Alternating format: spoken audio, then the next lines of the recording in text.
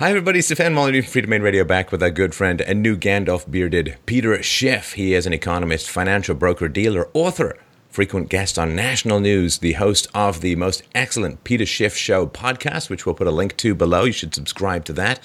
And the CEO of Euro Pacific Capital and the chairman of Schiff Gold. Please check out his websites at schiffgold.com, schiffradio.com, and Europac, that's EUROPAC.com.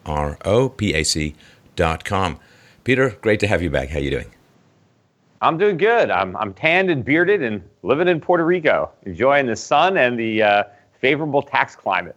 I can't hear this kind of stuff when Canada's in the middle of its winter melt and everything's turned into a frozen World War I trench here. But it's good to see you tanned. Now, let's start off with a bit. I want to get into the details of what the Fed's up to these days. But I thought it might be worthwhile, particularly for younger listeners who've kind of grown up in this anemic economic situation that has kind of overtaken the U.S. since about the year 2000. And people don't really understand what it used to be like, you know, the sort of old economy Steve meme that's sort of floating around, that in the past, it used to get pretty good growth and pretty regular growth that would go on.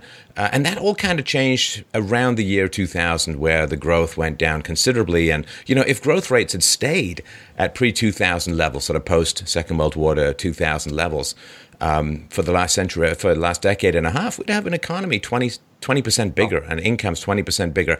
Can you help people sort of understand what has changed from a big picture standpoint? Because the minutia sometimes doesn't get us back to the big pointillism view of what we need to see.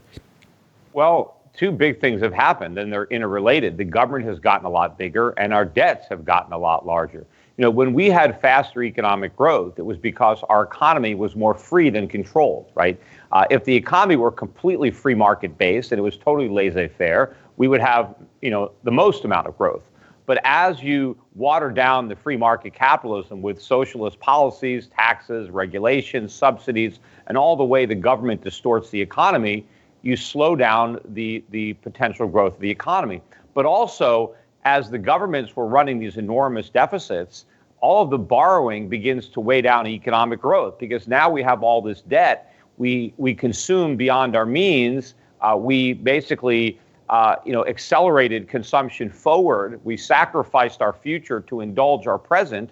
And of course, today's present is yesterday's future. And so we're catching up with our profligacy. And so we have all this debt and all this government like an albatross around the neck of the economy. And that's why all the economic growth is gone. And if Donald Trump really wanted to make America great again, and unfortunately, you know, nothing that he's actually about to do is going to accomplish that. But to the extent that we wanted to make America great again, we have to make government small again, and we have to take care of the debt. And I think what we need is restructuring, similar to the one that's going on in Puerto Rico. We can't repay the debt. We can't grow our way out of it. We just have to acknowledge that it's unpayable, and we have to figure out a deal with our creditors that makes sense. But we need to shrink the debt, we need to shrink the government, and unleash free market capitalism. That's what we need to do. The growth has been so terrible. Like what they call this recovery has been so anemic compared to prior recovery situations. And, you know, to me, if you are massively adding to your debt while claiming economic growth, you're really speaking out of both sides of your mouth. You cannot have both. You cannot have both a claim of an economic recovery while at the same time piling on massive amounts of debt into your economy. And there's just not enough people who are basically talking about this equation. Well, the problem with this recovery and the reason that it's so weak is it's actually a recession masquerading as a recovery. I don't believe that we've recovered at all. I believe that the recovery was actually worse than the recession that we supposedly recovered from. I think that's what propelled Donald Trump into office. You know, but if you look beneath some of these doctored up government statistics, and they're not doctored up because there's a conspiracy. I don't believe that people get the numbers and then they go into some back room and then they change them. I just believe the methodology for computing them in the first place was deliberately designed to give a deceptive result. And so it's not dishonesty. It's just that the system was rigged from the start by the government, which, you know, created the system. And it makes sense. You know, the government wants the economy to appear better than it is. So since they're in charge of figuring out how we calculate the numbers, they're going to figure it out in a way that would yield a good result. Like if the mafia was in charge of calculating crime statistics, if they were going to come up with a formula, and if they knew the result was going to mean, well, if there was more crime, they would have more cops. And if there was less crime, they wouldn't need as many. Obviously, the mafia would want to have a methodology that told everybody there's no crime, there's nothing to worry about. So the numbers are not honest. And that is why the economy is actually so weak. And if you look at some of the other numbers that the government can't fudge, look what's happening to incomes, look what's happening to real retail sales. You have a lot of American retailers are on the verge of bankruptcy now. And it's not because they're being put out of business by the onliners. Online sales have been here for a long time, and they've been growing steadily. But all of a sudden, you have department store sales collapsing. And look at our inflation is now at a 5-year high. Our trade deficit at a 5-year high. None of this looks like an economy that's recovering. It looks like an economy that's still in recession. Well, let's talk a little bit about this, because I was reading that malls are slated, like a third of malls may be slated to close over the next little while. We have commercial real estate, significant under demand. There seem to be a lot of indications that the economy is going to hit a particularly rough patch over the next little while. What are some of those indications that you see, if that's a reasonable way to approach the topic? Well, first of all, our labor force has been decimated. Many able-bodied Americans that used to work no longer work.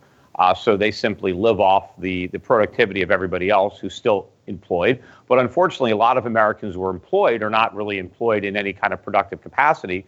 But meanwhile, a lot of the service sector jobs are in the process of being replaced or just eliminated outright, because minimum wage hikes across the country are pricing a lot of low-skilled workers out of a job. And so this is going to further compound the problem, where fewer people actually work and more people are drawing government benefits. You have all these people on welfare, on food stamps, on disability. And now, you've got the Obamacare entitlement that may be replaced with the Trump care entitlement.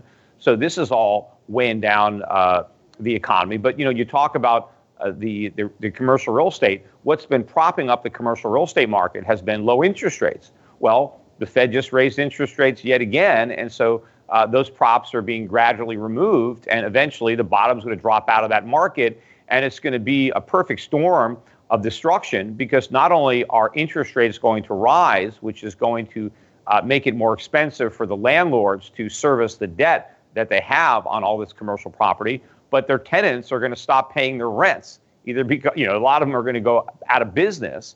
And, a lot of these malls, when your big anchor tenant shuts down, a lot of the leases, a lot of the smaller stores have, clauses in their leases where their rent goes down if you lose the big anchor that is drawing all the crowds to the mall. And so these things could just completely collapse. The whole U.S. economy is built on this asset bubble that is a byproduct of artificially low interest rates. And even though interest rates are still very, very low, they're not as low as they were. And so just like any kind of drug addict, if you're a heroin addict and you're used to a certain amount of heroin, if, you get less heroin and, that's going to be a problem for you. Even though you still have some, it's not enough, because your body has already built up a tolerance and anticipates a certain amount. And so we need 0% rates. And to the extent that they're higher than zero, because they were zero for so long, even 1% could seem very, very high when you're used to zero.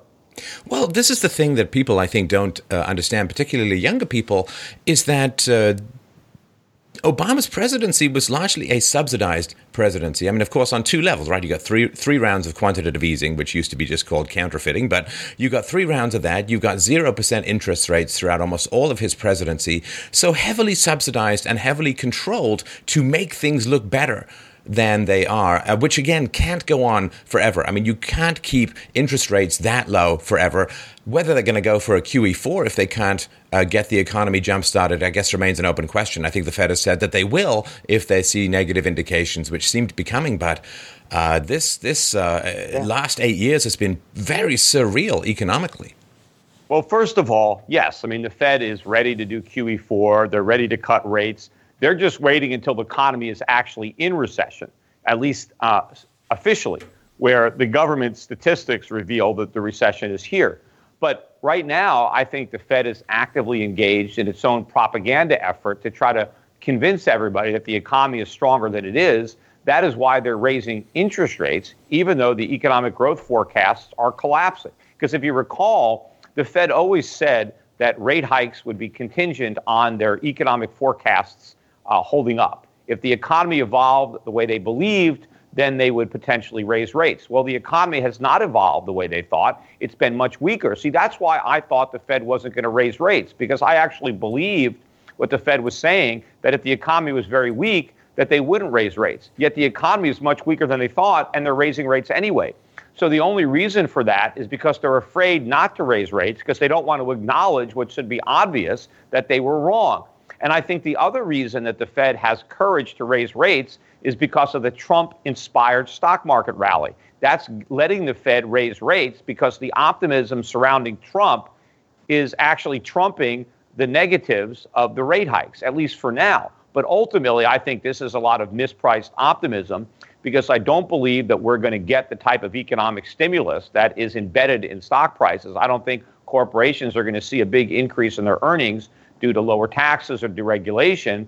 So I think it's not even going to be a buy the rumor, sell the fact when it comes to Trump's reforms. I think it's going to be a buy the rumor and then sell because the rumor turned out to be false. And so I think ultimately the stock market's going to fall. So as the stock market falls and as the economy continues to weaken, the Fed will eventually be forced to reapply the stimulus. Not that it works, but because that's all they can do. But they will blame it on some external factor. They will say it had to do with something that nobody could have forecast, that everything they were doing in the past was right, and that none of their policies actually contributed to the problem. But now they have a solution, which is to do exactly what they did before, which will make all the problems that much worse. Well, and there is, of course, significant elements within the government that I believe are working actively to sabotage what President Trump is going to try and do. I mean, like last fall, the U.S. Treasury amassed a sort of war chest of almost $500 billion, right? They just messed around with a bunch of bookkeeping. I think the prospects of having Trump be the state scapegoat are very, intoxicating for a lot of people. I mean, remember, a huge bubble was inflated under Bill Clinton, and Bill Clinton got credit for, the Roaring '90s and Dow, Nasdaq 5,000 and everything that was going on. But the real maestro was Greenspan. He was the one that was fueling that bubble, and Clinton just got to take credit for it.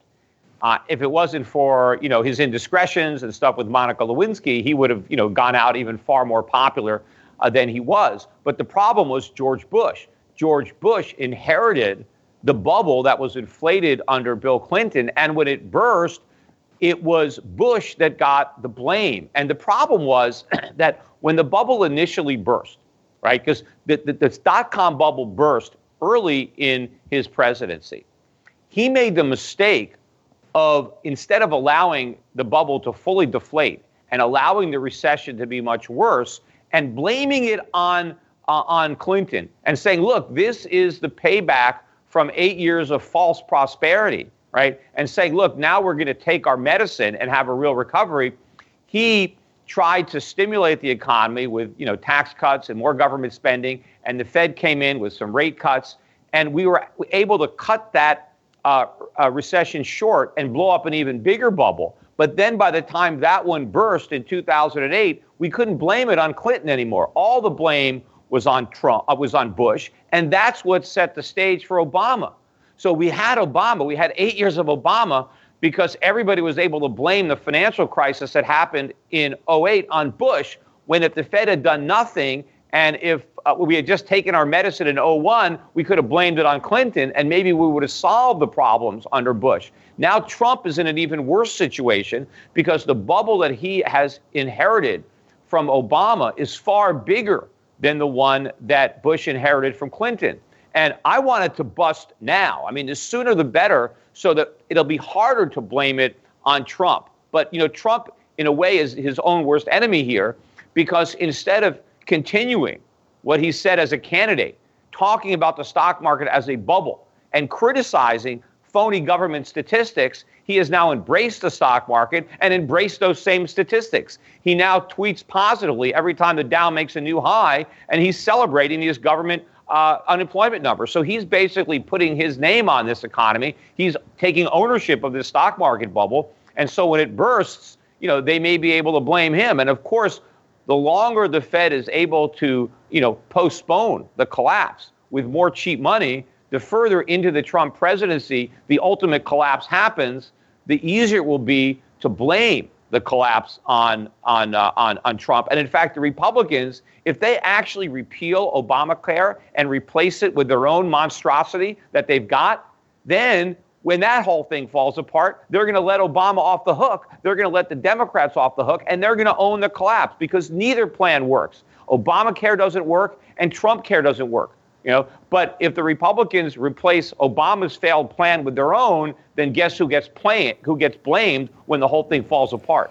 Well, I would argue, though, that I would say that Trump is probably waiting till he gets his guy in on the Supreme Court, and he may be waiting until he can get new leadership in the Fed, because he used to be very critical of the Fed, which is one of the things I liked about him. He's kind of got radio silent since he became president, and I think it's because he's waiting to get new leadership into the Fed so that he can avoid this kind of stuff, because they're doing quite a bit of undermining, right? So there's $500 billion. They were going to spend it, I think, to keep President Hillary, who they were anticipating getting in last November. They were going to keep her floating up with all of this money.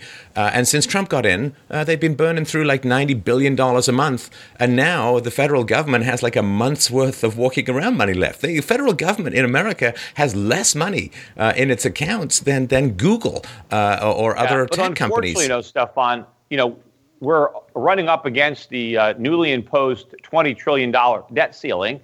And unfortunately, it appears that the Republicans are willing to raise it without even the pretense of a fight.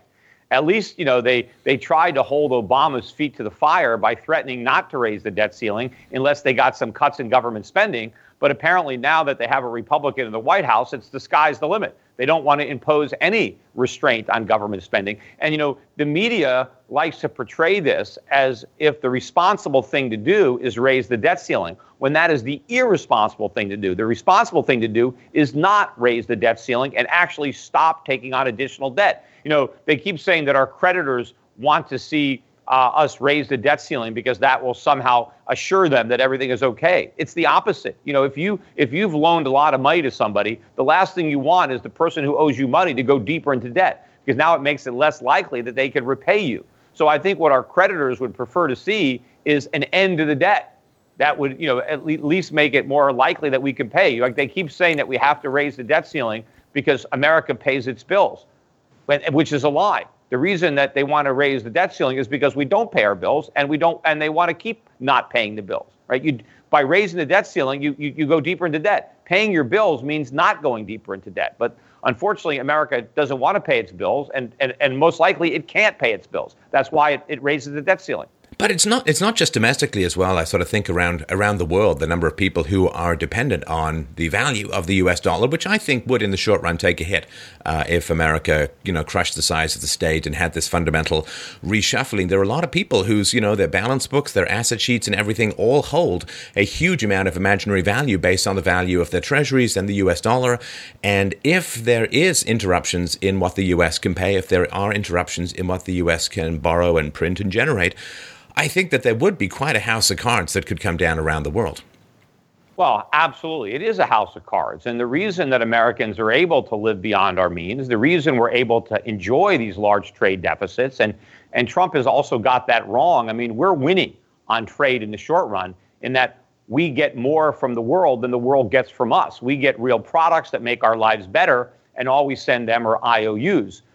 So in the short run, America benefits from the foolishness of our trading partners. But when our trading partners wake up and decide that they don't want to lose anymore, that they want to gain the benefit of a higher standard of living that comes with consuming rather than stockpiling U.S. treasuries, then the dollar is going to collapse. And, ironically, if we're actually dumb enough to pass that border-adjusted tax, that will actually hasten the dollar's demise. You have all these idiot economists that actually think that the border tax is going to mean the dollar is going to go way up, and in fact, the dollar is going to go way down.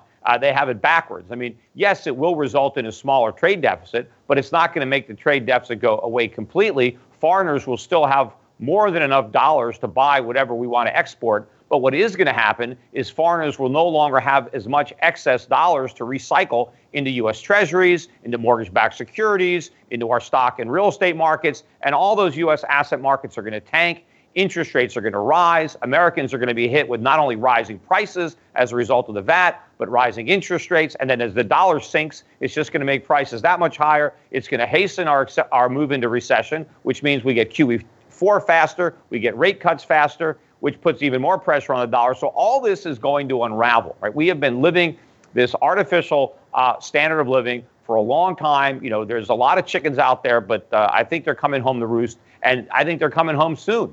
And I want to make sure that the blame is squarely on the central bankers and the central planners and on big government, and it's somehow not laid on the feet of capitalism or the free market. Well, and this, I really want people to get educated in these basic principles. It's always frustrated me, though it is perfectly inevitable, Peter, of course, that governments don't like to teach students about economics, which you could start teaching them in like junior high school and sort of, because one of the things that's a big challenge, of course, with Obamacare, and this is pre-Obamacare, it's one of the reasons why Obamacare was perceived to be necessary, is you cannot have an insurance situation where people aren't exposed to risk. The whole point of insurance, of course, is risk. You can't get fire insurance after your house is currently on fire. And once the government, and this is long before Obamacare, once the government said you can't discriminate against people with pre-existing conditions, they put the final nail in the coffin of the remnants of the free market in healthcare in the U.S., because then people often just waited till they got sick and then applied for healthcare insurance, which cratered things in a catastrophic way. I mean, the government wants to redefine insurance as just free health care. Right. Because if you don't have to buy insurance when you're healthy, if you can just wait till you're sick and actually need it, then it's not insurance, right? It's just like, it's only auto insurance when you buy it before you have an accident, because you probably won't have an accident, but in the unlikely event that you do, the insurance policy is there. If you could simply wait until you've already had the accident and you need the money, you've totaled your car and it costs you $40,000 to buy a new one, obviously you're going to want to buy an insurance policy where you can just pay, one premium for 1 month and then immediately put in a $40,000 claim, right? But of course, if we could do that, there would be no auto insurance. The only reason the auto insurance market exists is because they get to discriminate based on pre-existing conditions, where the pre-existing condition is the accident. So everybody has to buy the insurance when they don't need it, so that the people who do need it can actually draw the money. And the same thing happens with healthcare. You cannot allow very sick people to go and buy health insurance after they get sick. They have to buy it before they get sick when they don't need it. But here is the government-created problem. It's the government that linked health insurance to employment. If it wasn't for the government, nobody would get their health insurance from their employer. Everybody would buy their health insurance just the way they buy their auto insurance. The reason they get it from their employer is because the government created a preference for being paid through insurance. Because if you're a worker and your boss gives you $5,000 of cash, you have to pay income taxes on that $5,000 at your marginal rate, which for a lot of people is 30, 40%. But if instead your employer gives you $5,000 worth of health insurance, that's free, no tax at all. So people would rather get the health insurance than the money. And of course, to the extent that they can wrap all their medical care into their health insurance, that's another tax benefit. So the government created this.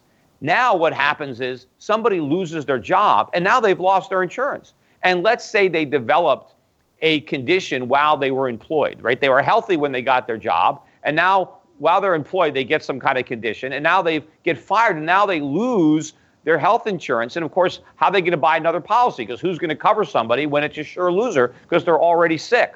So what the government should have done to solve this problem is simply de-link employment from insurance by changing the tax code. I mean, obviously, the best way to do it is just eliminate the income tax entirely, right? So now you eliminate the distortion, and then everybody will just buy their own insurance, and the healthy people will buy it, and if they get sick, they'll still have it because it won't be tied to their jobs. But if they're not going to eliminate the income tax, the next best thing is to subject employer-provided health insurance to income taxes. Now, then the trade-off would be you lower the rates dramatically so that the rate is lower, but all your income is taxable. You don't exclude the health insurance. And then that would create the incentive to no longer get your insurance from your employer. Now, there is a Republican plan that does the next best thing. And what it does is it allows the individual to take the tax credit or the tax deduction on his own return for the insurance he buys. So it kind of levels the playing field. And that will also, in a roundabout way, solve the problem. And in fact, that plan, which is, I think, supported by Rand Paul and the Liberty Caucus, it actually does something for pre-existing conditions. It basically says, okay, if you screwed up and you don't have any insurance, or you got fired and you lost your job, you have a 2-year window. You got 2 years to buy your insurance with your pre-existing conditions, and then the window is shut. And now you're stuck, which that could work. We'd have to eat the costs in the short run, but at least in the long run, people would now know that they have to buy insurance while they're healthy. But under the current Obamacare, nobody's going to buy insurance while they're healthy, because all they have to do is pay a small penalty for not buying it. But under the Republican alternative, the incentives not to buy insurance are even greater, because there's no penalty at all. All that happens is if you ever get sick, the insurance is just going to be a little bit more expensive than it would have been had you bought it when you were healthy. But the odds are you're not going to get sick. Meanwhile, years and years can go by before you do get sick. In the meantime, you pocket all the savings for not paying the insurance until you actually need it. So the Republican plan actually, in many ways, is worse than the Democrat plan in that incentive. And in fact, what it does do, it also creates incentive for people to buy insurance that they really don't need, that has massive deductibles or copays, so they can buy it very cheap, so they can pocket the difference between the tax credit and their insurance premium. But then, of course, as soon as they get sick, they'll just cancel that policy and they'll buy one that is more generous when they actually need it. But of course, the insurance companies won't be there, right? Because if the Republican plan actually goes through, eventually there'll be no health insurance, because nobody can profitably stay in business when the only people who buy the policies are the people who are sick and the people who are drawing the benefits. If you don't have healthy people paying premiums and not putting in claims, the industry doesn't work, which maybe is the goal of the government anyway, is to destroy the entire industry so we can have single-payer socialized medicine.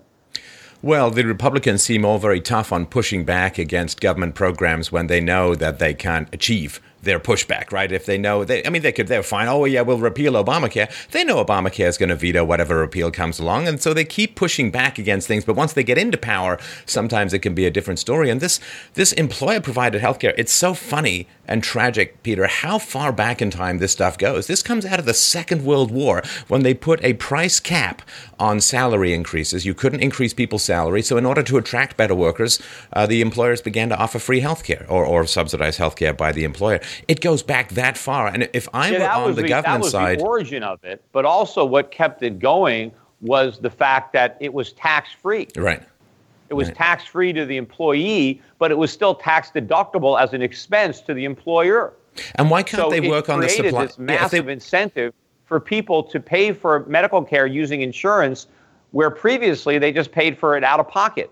And so the result is the same thing you have in education, right? Why are college tuitions skyrocketing? It's because of government subsidies. The government pays for it with grants and guaranteed loans, and so there's no longer any free market control on costs. Costs are just skyrocketing. I mean, anytime the government gets involved in something, whether it's education or healthcare, it drives up the prices. And then it tries to pretend that prices are going up because things are better now. Like, we have better health care. Look at computers and cell phones. They get better every year, but they get cheaper every year. Just because something gets better doesn't mean it's supposed to be more expensive. In fact, part of the benefit of capitalism is not only does it improve the quality of stuff, but it reduces the cost of stuff. And the reason that capitalism is not reducing the cost of education and the cost of healthcare is because the government is interfering and not letting it happen. And so what we need is not more government, but less government. Well, you could work on the supply side, of course. Things like tort reform to take away some of these crazy malpractice suits.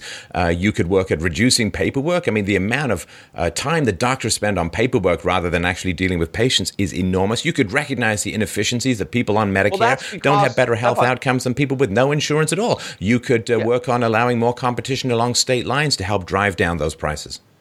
Yeah, well, you can also have competition internationally. Why can't I buy an insurance policy from Switzerland or Japan? I mean, we should have international competition, not just interstate competition. But a lot of that paperwork is all the result of government, whether it's rules and regulations that cause all kinds of defensive medicine because doctors are afraid of getting sued or of having their malpractice insurance go up, or because everybody pays for everything with insurance. Look, whenever I go to the doctor, if I go to the dermatologist, I pay with insurance. I mean, everything. I don't pay cash for anything. And that's wrong. That's not the way it used to be. People used to pay cash. And when they used to pay cash, they used to know what things cost.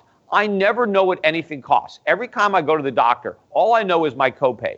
I have no idea what I'm actually being billed for anything that's being done to me. And so if I don't care what the doctor is charging me, he's going to charge me as much as he possibly can. The only time I know what something costs is if you're going to do like a cosmetic procedure that's not covered by insurance, right? So like if my wife is going to the doctor and she's getting, Juvederm injection or I forget some of these things, these fillers they put in, right? None of this is covered by insurance.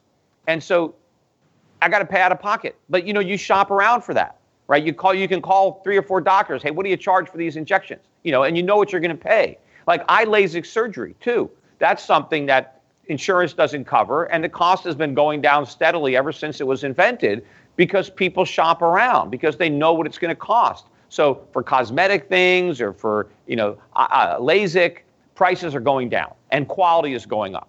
But that's because you have market-based competition. But in everything else, there is no competition. Nobody cares. And so nobody knows what it costs. So we have to stop that. People have to start paying for their medical care. If you sprain your ankle and you go to the doctor, just pay for it. But, here's one of the big problems. Back in the 1940s, 1950s, 1960s, people actually had money. If you got into trouble, you had savings. You could write a check and pay your medical expenses. Now I read that half of Americans can't even write a $500 check. They've got nothing. They're broke. They need somebody else to pay for their medical care because they have no money to pay for it themselves. And the crazy thing is back in the 1950s, you only had one person working, right? If you had a family, you had a mother and a father, you had 4 kids. Only the father collected a paycheck. The mother didn't have a job. Yet if any of the kids or the mother got sick, the father could pay for it. It was no big deal. Now you get 2 people married. They barely have 1 kid if they can even afford that. And if anybody gets sick, nobody has any money. I mean, I guess they can put it on a charge card, but there's a limit to how much credit card debt you can carry. Right. No, and I think the other bubble that people don't talk about, we talk about healthcare and commercial real estate. We've mentioned this on the show before, but I want to circle back on it because I think it's going to be a big topic over the next couple of years, was this crazy student loan bubble, well over $1 trillion, and such a mismatch. My father, when he wanted to become a geologist, he got a company to pay for his doctorate, and in return, he committed to work to that company for a certain amount of time after he graduated. So there's a match then between the skills demand and the skills supply. Now the government's just firing money at everyone to get these ridiculous made-up degrees. So they graduate in debt. They can't oppose any kind of system that's going on. They're stuck in low-rent wages. They become kind of like serfs to student loans in a lot of ways. And this really is going out of focus with regards to market demand. And I think that's something that people aren't understanding what might change with that.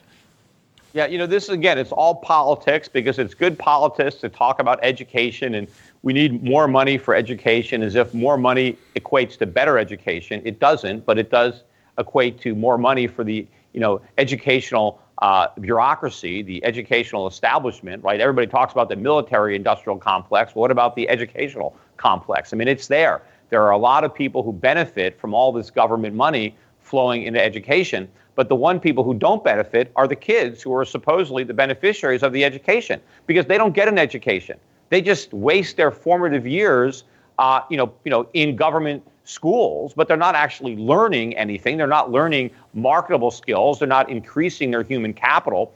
They're just biding time, staying out of the workforce where they might otherwise get some real life experience. They might get some on-the-job training. They might learn how to do something. Instead, they're squandering their youth. And by the time they get out with their worthless degrees, they have a pile of debt. So not only did they not earn money during the years that they wasted in college, but they borrowed a bunch of money and now they graduate in debt.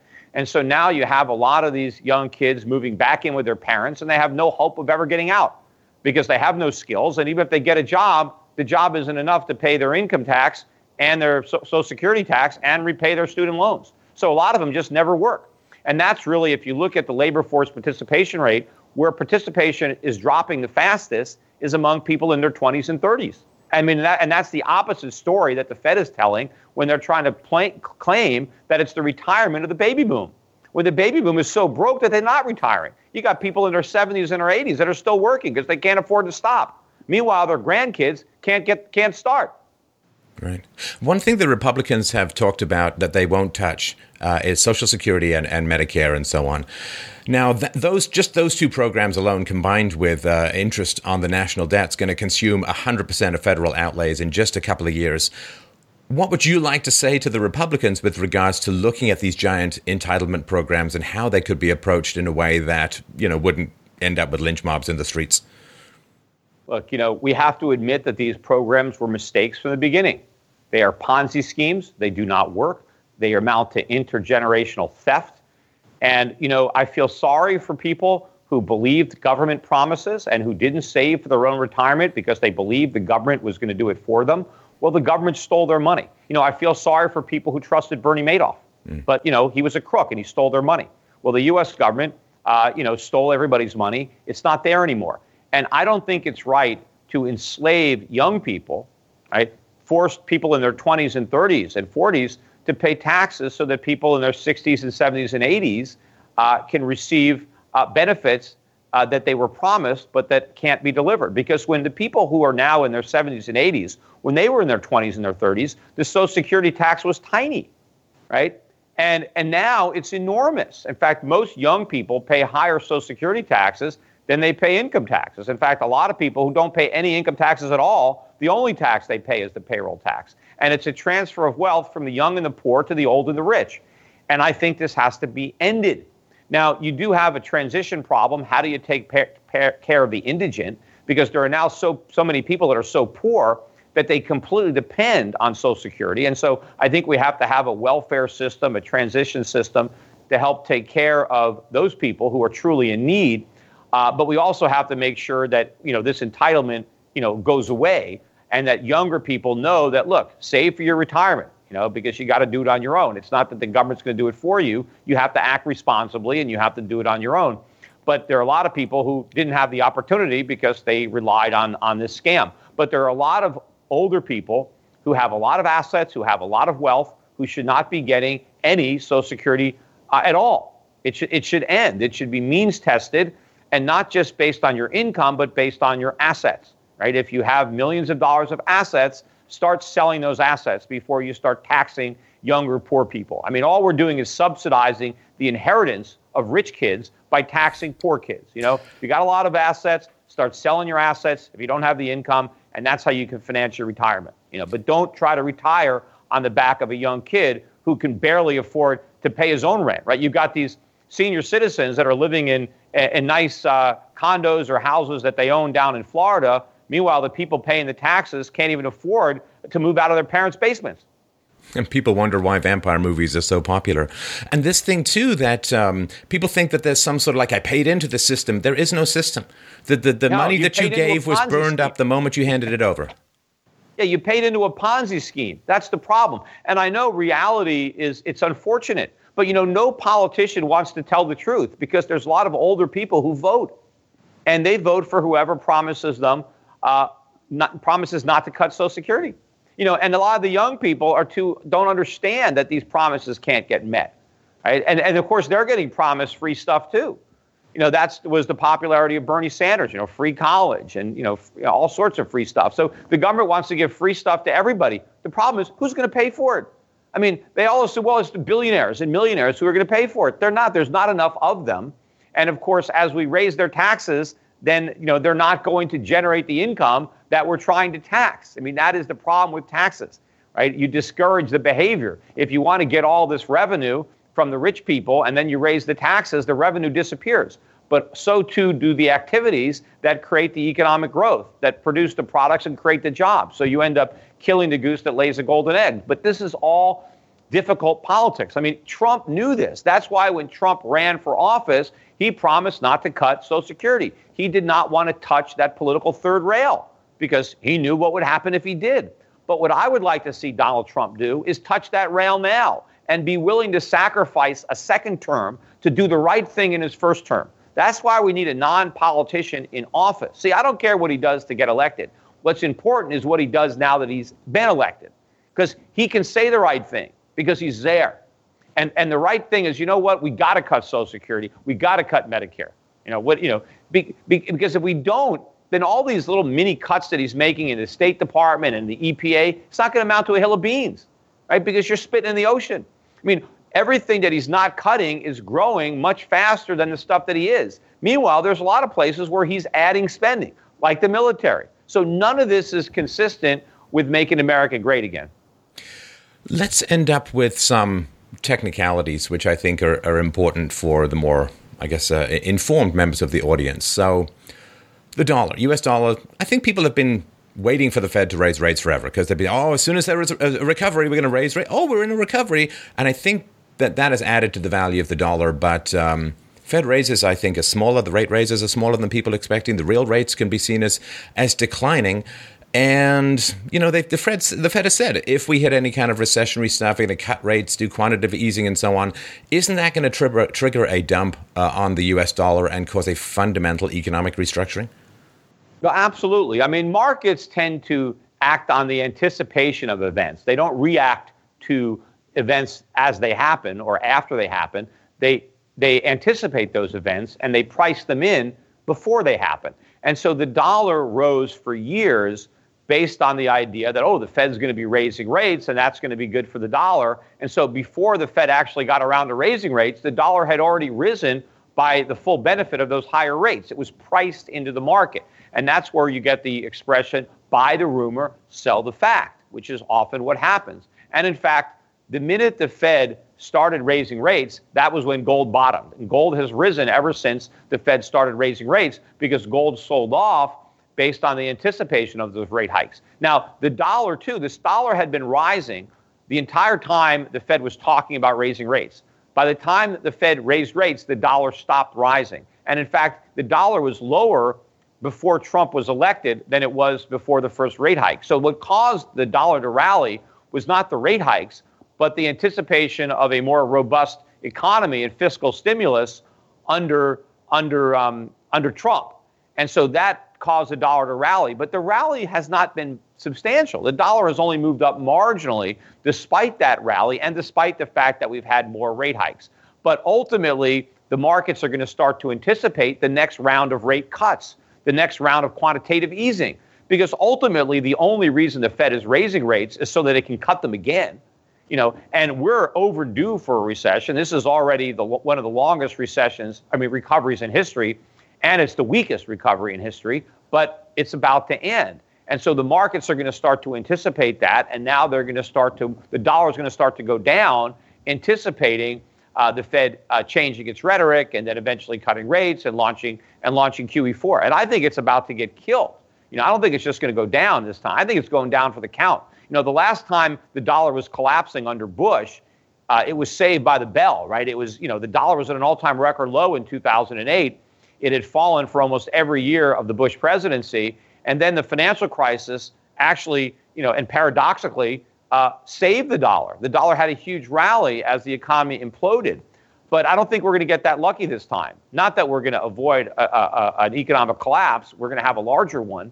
But I think instead of causing people to flee to the dollar, it's going to expedite the rush to get out of the dollar. So I think the dollar decline is going to turn into a crisis at the end. And so it's going to be a much bigger drop than the one that we had under Bush. Well, and the fact that the dollar has been sort of this international reserve currency for a lot of people has propped up its value for decades. If people go another direction and find some other form of currency, basket of commodities, some gold-backed thing, some electronic, who knows, right? They're not coming back. Once you come up with an alternative, you very rarely remarry the woman you've divorced. And if you do, you'll pretty much find out why. But I think that aspect of things, once it goes away, I really can't see a scenario, Peter, under which it would ever be restored as a reserve currency. No, and I think that the dollar's demise may make it almost impossible for any other currency to, fill that role. I think what's more likely is we go back to gold as being the primary monetary reserve, and a gold standard worked much better than the dollar standard. And I don't really think that people will simply move seamlessly from the dollar to the euro or to the yen. I mean, these currencies are also flawed. So I think gold will fill that role. But people don't even have to use government money anymore. I mean, that is the beauty of capitalism and of the free market. I mean, what might end up happening as a result of the collapse of the dollar and this whole dollar monetary system is that people just don't use government money anymore. They just go back to using gold. Now, the reason that people used government money, other than the fact that governments accepted in payment of taxes, right? But of course, you can always buy the currency to pay your taxes. But the reason was convenience. I mean, you couldn't write a check against your gold. You couldn't use your gold to buy your groceries. I mean, you could use your silver or your copper, right? Because you carried the coins around. But, if we had to conduct all of our commerce with dimes and quarters, obviously it would be very difficult. And so having checking accounts, credit cards, the banks, made commerce that much easier. But now the internet, right? You look at a company like Gold Money, right, which enables you to own gold, but have it stored in a digital wallet where you can spend your gold as easily as you can spend your dollars or your euros, where you can earn gold. You can invoice your customers in gold and be paid in gold as easily as you can be paid in dollars or euros, where you can get a debit card that you can use to access your gold as easy as you can access your dollars with your debit card, or eventually you can write a check against your gold holdings. When people can opt out of government money and opt into free market money, I think they're going to do that all around the world. I mean, just like a lot of people now are, using Uber instead of a government cab where you're running under some government, imposed monopoly. You just go and hail an Uber or order up an Uber, where a lot of people started to use Federal Express instead of using the post office. I think people all around the world will see that the government's version of money is a flawed product that does not work. Okay, and more and more people will just realize, I don't even need to be part of the banking system. I can have all the convenience of being in dollars or euros without any of the liabilities of being in a bank that might fail or a currency that's going to lose value due to inflation. I can keep my savings in gold. I can spend gold if I'm a consumer. I can earn gold if I'm a businessman. I can have my employer pay my wages in gold. If I'm a landlord, I can accept rents in gold. I mean, everybody can start conducting commerce in gold, and then the governments are out of business because the governments now lose their power over our monetary system. So the ultimate demise of the dollar could end up being a very good thing for the world, to the extent that we wean ourselves from this, government fiat system and embrace a real free market system where we have real money, honest money, not government phony money. So just for my listeners who may not have heard the sort of gold argument before, and I'm sure they hear it something like, hey, let's go back in time. Let's start using carrier pigeons and burning witches at the stake. They don't really understand why the gold thing is important. And it does seem like going back to Roman money. So help people to understand, if you could, or if you would, Peter, why the gold argument is so important and what it means for what used to be called actual money. Yeah, well, first of all, gold isn't going backward in time. Gold is actually an advancement in money. I think gold was progress. And of course, they've had paper money, for hundreds of years. And every time it's been tried in the past, it's failed miserably. I mean, you can look at some of the biggest examples of hyperinflations that have happened, whether it was in Germany or whether it was in France or whether it was in Argentina. I mean, we've had horrible experiences with paper money. Look, the first democracies were in ancient Greece, right? And they failed so miserably that the founding fathers learned from history, and they created America not to be a democracy, but to be a republic instead. It was an advancement. It was progress, moving away from failed democracy toward a republic. We went backwards when we went towards democracy. And going to fiat money, paper money, is not a step forward. It's a step backwards, because you don't learn anything from history. You just repeat all the mistakes, all the things that failed. Gold works, and paper money does not. It has never worked, and this experiment in fiat money is not going to work any better than all the experiments that have failed in the past. But the problem is, people don't learn history in America. I mean, yeah, they spend their time in school, but they learn revisionist history. They learn what the government wants us to believe happened, not what actually happened. Right.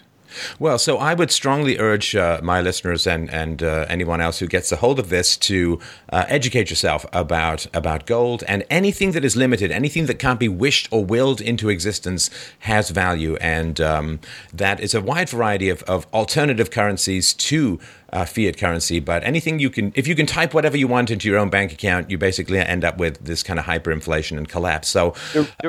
The real advancement, though, Stefan, is what gold money is doing to gold, making gold easier to transact in, making it so that you can buy a pack of chewing gum or a cup of coffee with gold. You don't even need to use a penny. You don't even need copper. You can actually make tiny transactions using gold, and you can make them instantaneously anywhere in the world, at no cost. So the technology of the internet is going to enable a modern day gold standard to work so much better than the older gold standards. And we don't even need the governments to coin the money. We don't need them to take the gold and put it into some kind of official coin.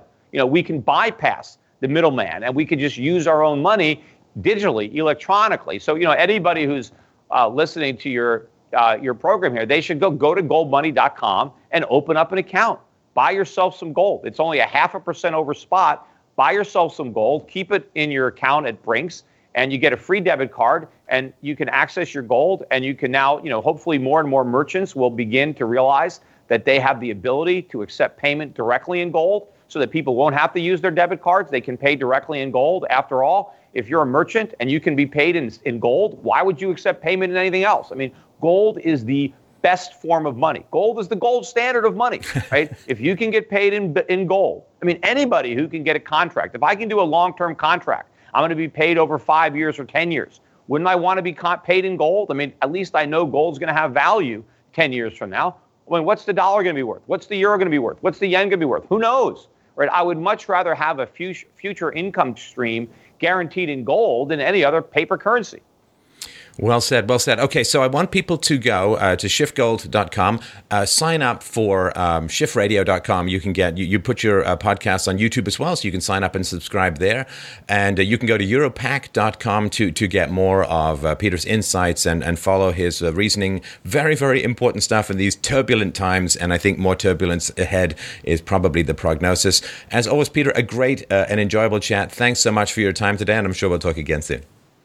Yes, my pleasure. And thanks again, Stefan, for hosting me on your YouTube channel.